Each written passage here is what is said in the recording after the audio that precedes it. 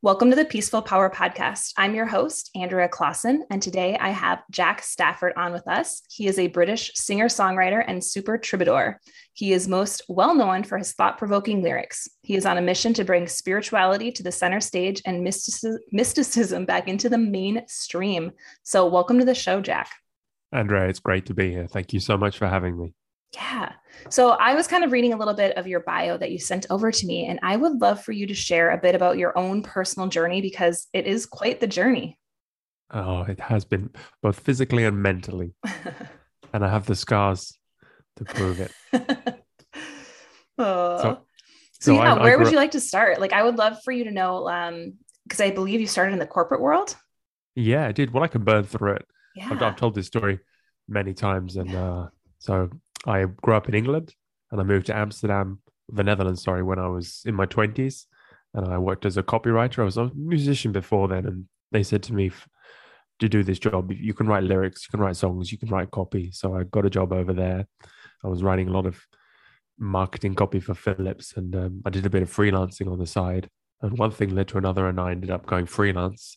And I enjoyed that. You know, I was free agent, so I could do what I liked, and did many different interesting clients. And I started my own agency for freelance copywriters, kind of delegating the work. So I get the work in, and I'd give it to other people. And I moved to Amsterdam and said the bright lights, big city. That was fantastic. And I grew there, and the business grew. It's actually still running today, and it's doing very well.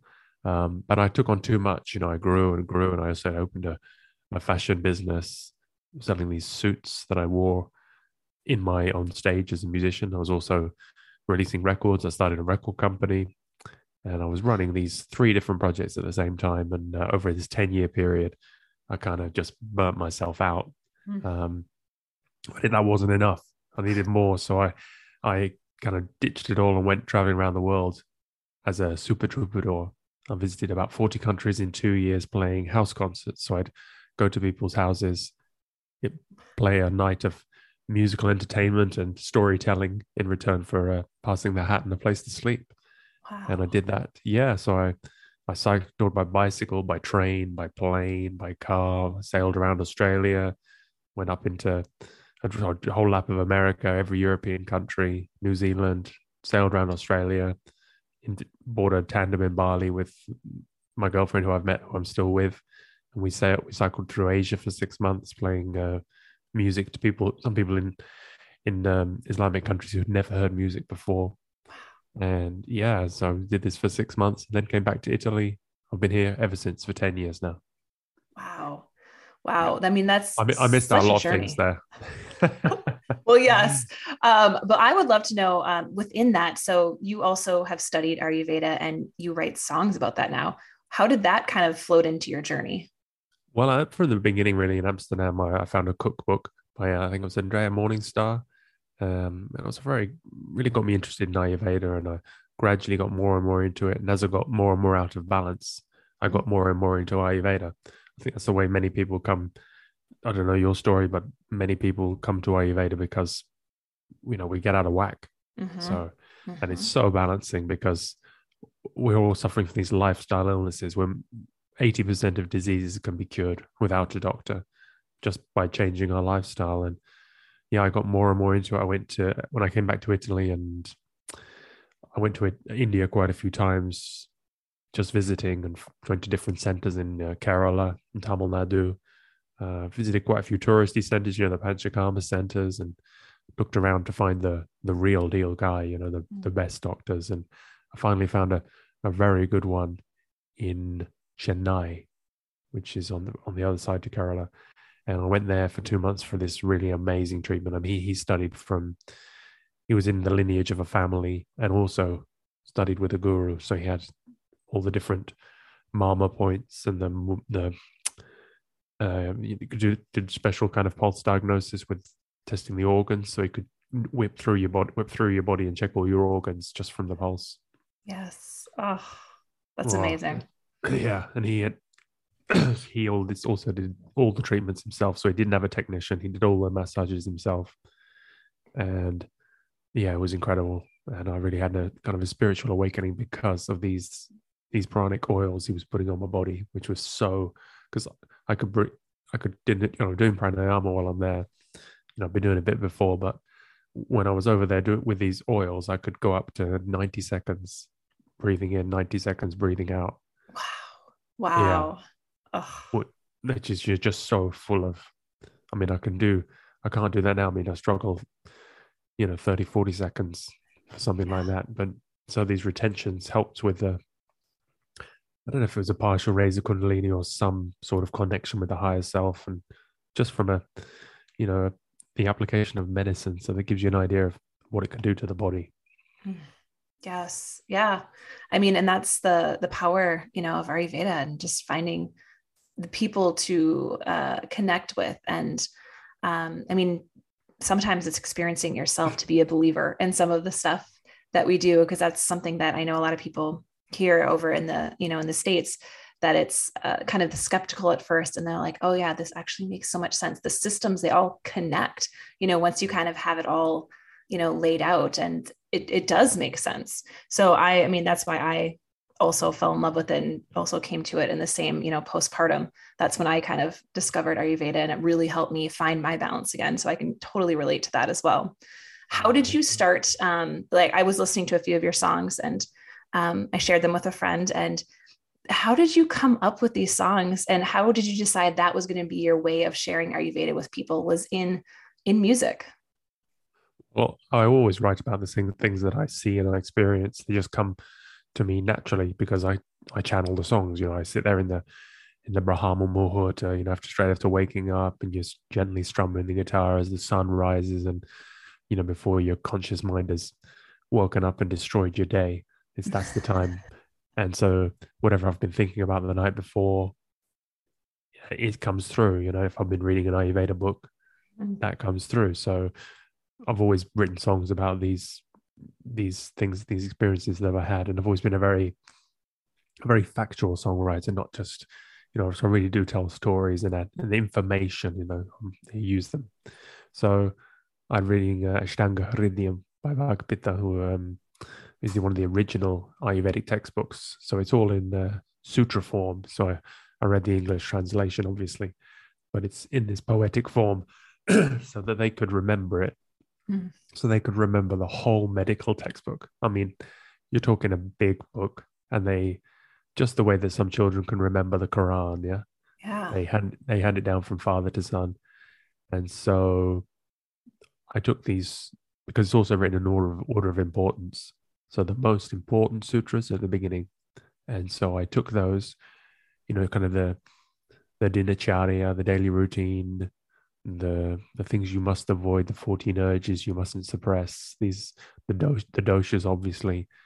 And I turned these into about 16, 17, 18 songs just to explain Ayurveda to somebody who doesn't know about it. And as always, the way when you serve other people, you end up benefiting yourself. So now I can remember, because of my song, I remember Vata is dry and light, rough to the touch, cold as ice, subtle and clear, can't stop moving around. Just because that's the chorus to the song about a girl who is very Vata. So that's amazing. And that's going to be, I mean, that was kind of my next question is, do you find yourself healing through the music that you write and the stories that you tell?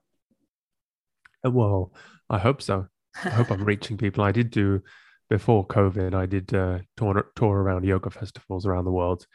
So they'd be in these different rooms. You can always go in with a teacher and do some asanas. But I was in one room and I'd tell people a story. I'd get them in, sit them in a circle and get them to feel that person next to them pulse, and to diagnose the person next to them, look at the other person's tongue, to have a fun interactive hour of Ayurveda with his, and sing songs periodically through to explain a few concepts. And yeah, I think it really does make it memorable and accessible when it's in a verse form that people can remember. And hopefully, I mean, I certainly use the Dinacharya song, exercise December to May to only half capacity, because all of the Ayurveda is about balance, and there is so much to remember if you can really go nuts on Ayurveda.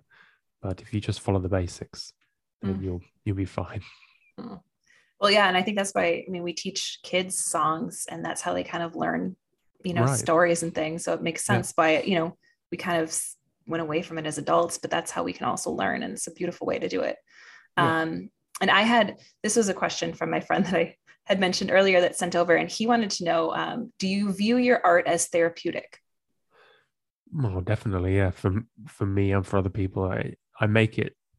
I would make it even if no one heard it. I would make it just for me because I really have to.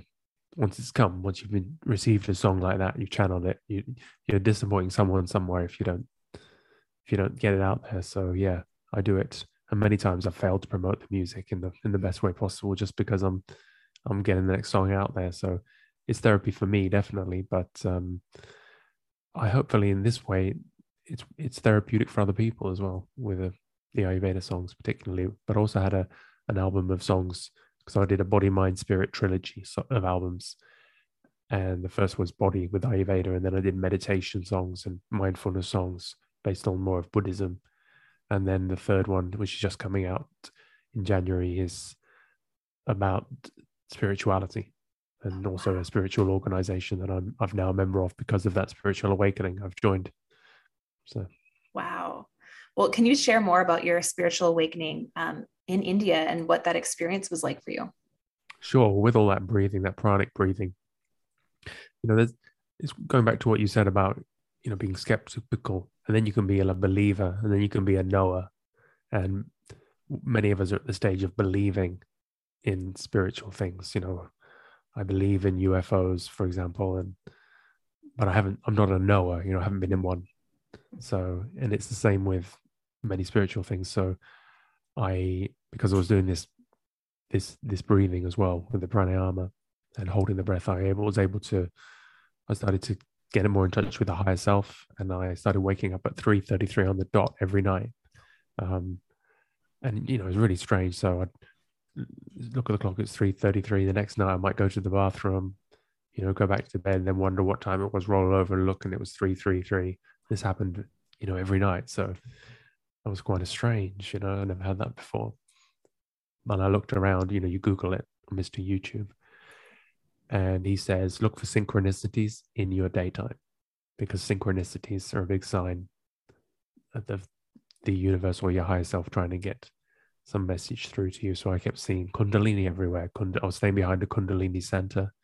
The doctor mentioned Kundalini. He mentioned this book, The Serpent Power, which is translated from Sanskrit, and it's heavy going, as many of these books are. So I turned again to YouTube. I got an online class about it. And this was a guy in Florida, in Miami, and he was going through it. And he was a Western yogi. He was a big black guy. Never been to India, but he was born into a yogic family. Had been doing pranayama mantra since he was 3 years old, and he was many steps higher up the ladder than me. So he starts talking about his master, who is Dr. George King from England, who was in the 1950s, did yoga, proper, mantra pranayama for 8 hours a day after work for 10 years, and fully raised Kundalini up to the crown chakra, became a master. And so I'm in India learning about and a master of yoga from Yorkshire. I'm expecting to meet Sadhguru or someone in the robes, something, some sort of, you go to India, you want to have a nice experience like that. But it was really funny to have a spiritual enlightenment via YouTube. Oh, wow. Well, thank you for sharing that. And is that what this newest album is about, kind of that spiritual awakening, or just spirituality in general? Yeah, it's from the teachings of the Aetherius Society, which is the organization started by Dr. King. Excuse me. So once I got back to Italy, sorry, I need a bit of water here.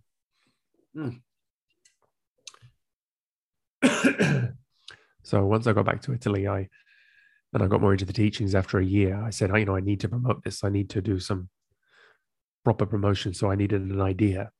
And I'd used, COVID came along, and I did some many podcast interviews like this to promote the album about Ayurveda and about the mind and meditation. And so I needed an idea for a podcast. So I came up with pod songs where I interview people and then I write a song about them. Oh, wow. Yeah. That is so cool. So that I love that. And how long have you been doing the Pod Songs podcast then? For the past year and a half about? Yeah, it's just, well, it's 1 year I've been releasing, and it's 100 songs and 100 episodes in 1 year. Wow. Wow, that's Yeah, amazing. pretty crazy. Oh my gosh. Oh, I'll have to check that Pranayama, out. baby, though, that's the way to get the power up there. And I've been doing that intensive practice every morning. I do an hour and a half mantra pranayama, and these are the results. Mm. Mm. So if people are listening and maybe they're not as familiar with like what a mantra is, can you share a bit about that? Sure, yeah, mantra must be in Sanskrit. An English mantra is an affirmation. So if you're repeating something in English, it's an affirmation, which can be a positive thing, like every day in every way I'm getting better and better and better and better and better. But a mantra, there's many laws attached to mantra. It must be in Sanskrit. It must be, if you give someone a mantra and the mantra doesn't live within you, there are very bad karmic implications. So you should only get a mantra from a master. And I got mine from the Aetherius. You can get it from a tape recording, but there must be a lineage in there, because there are many laws, as I said, associated with mantra, and it has an effect. It starts the aura to spin, so it throws off sankharas, the scars on the aura, and it generates tremendous power in the body because of this, and cleanses the nadis as pranayama does, and opens the chakras and does many, many wonderful things. Mm. And yes, and I was always told, you don't share your mantra with others either. That's a personal, correct? Yeah, exactly. So that's where, because I was given one by this last yoga teacher that I had, and that's the same type of thing. And so that's, I don't know, sometimes in the West, like mantra, we hear that, but we don't necessarily, it's not the same as probably what you and I are talking about, if that makes sense. It's especially, the AUM, people talk about that. You must refer it to as the word. You must spell it out. You must not say it in conversation. It's a very sacred word. It's the word spoken by the sun that created the earth. So it's the holy word, and you must, for it as an example, you shouldn't talk glibly about mantra. It's a tremendously powerful practice. Well, I want to know, since you were traveling so much, and you've been to so many different countries, and maybe before you met your girlfriend, was there times that you felt lonely or secluded, or were you always kind of out there and just meeting people during your travels? Oh yeah, for sure. I was, even in the company of people, you can be lonely. Mm-hmm. Yeah. Mm-hmm. Yeah, I mean, I had a crazy time of it. I did it all in the wrong way. I was always pushing on, booking the next town. I wasn't that I rolled into a place and then wondered where I should go next. I'm always very rajasic, so I was very pushing, and I wouldn't do that again. It was not a joyful experience. Mm-hmm. There were happy moments, but it wasn't a joyful journey. Mm-hmm. So did it kind of throw you more out of balance than all of that travel? Did you notice? Yeah, for sure. I still have a big vata imbalance, the big cracks in the tongue, Mm. and yeah, traveling is one of the worst ways. It's one of the best ways to get imbalanced. Yeah, with the vata dosha. Mm-hmm. Yeah. So is there any ways that you found to, if people are listening, I have some clients who have to travel for work, and they're, on planes constantly. Or is there any tips that you have or picked up along the way to at least somewhat stay in balance with that vata dosha? Yeah, it's very difficult with traveling, especially with a plane. It's so drying. It's the movement and the constant. So yeah, maybe just accept it. You're going to be out of balance, and once you just accept it,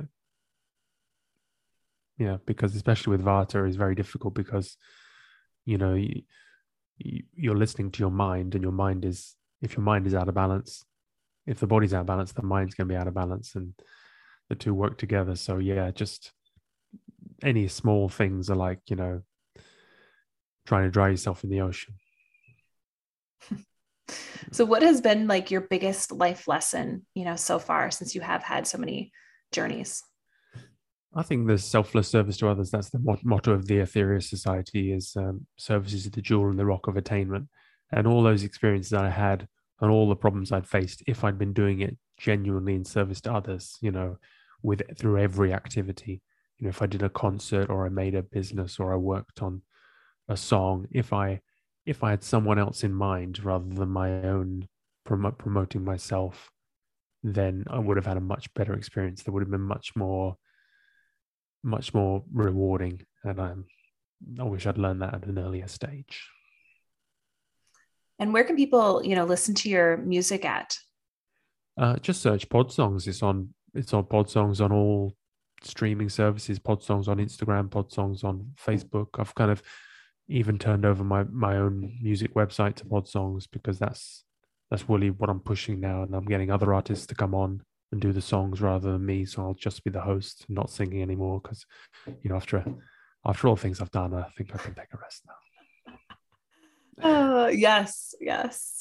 You deserve a little break. So is that kind of the best place for people to connect with you at if they're, wanting to find you at all the Pod Songs? Yeah, if you have Spotify or Apple, just search for Pod Songs and you'll get the playlist, the podcast itself, the songs that come from the podcast. And on YouTube, there's music videos to the songs as well.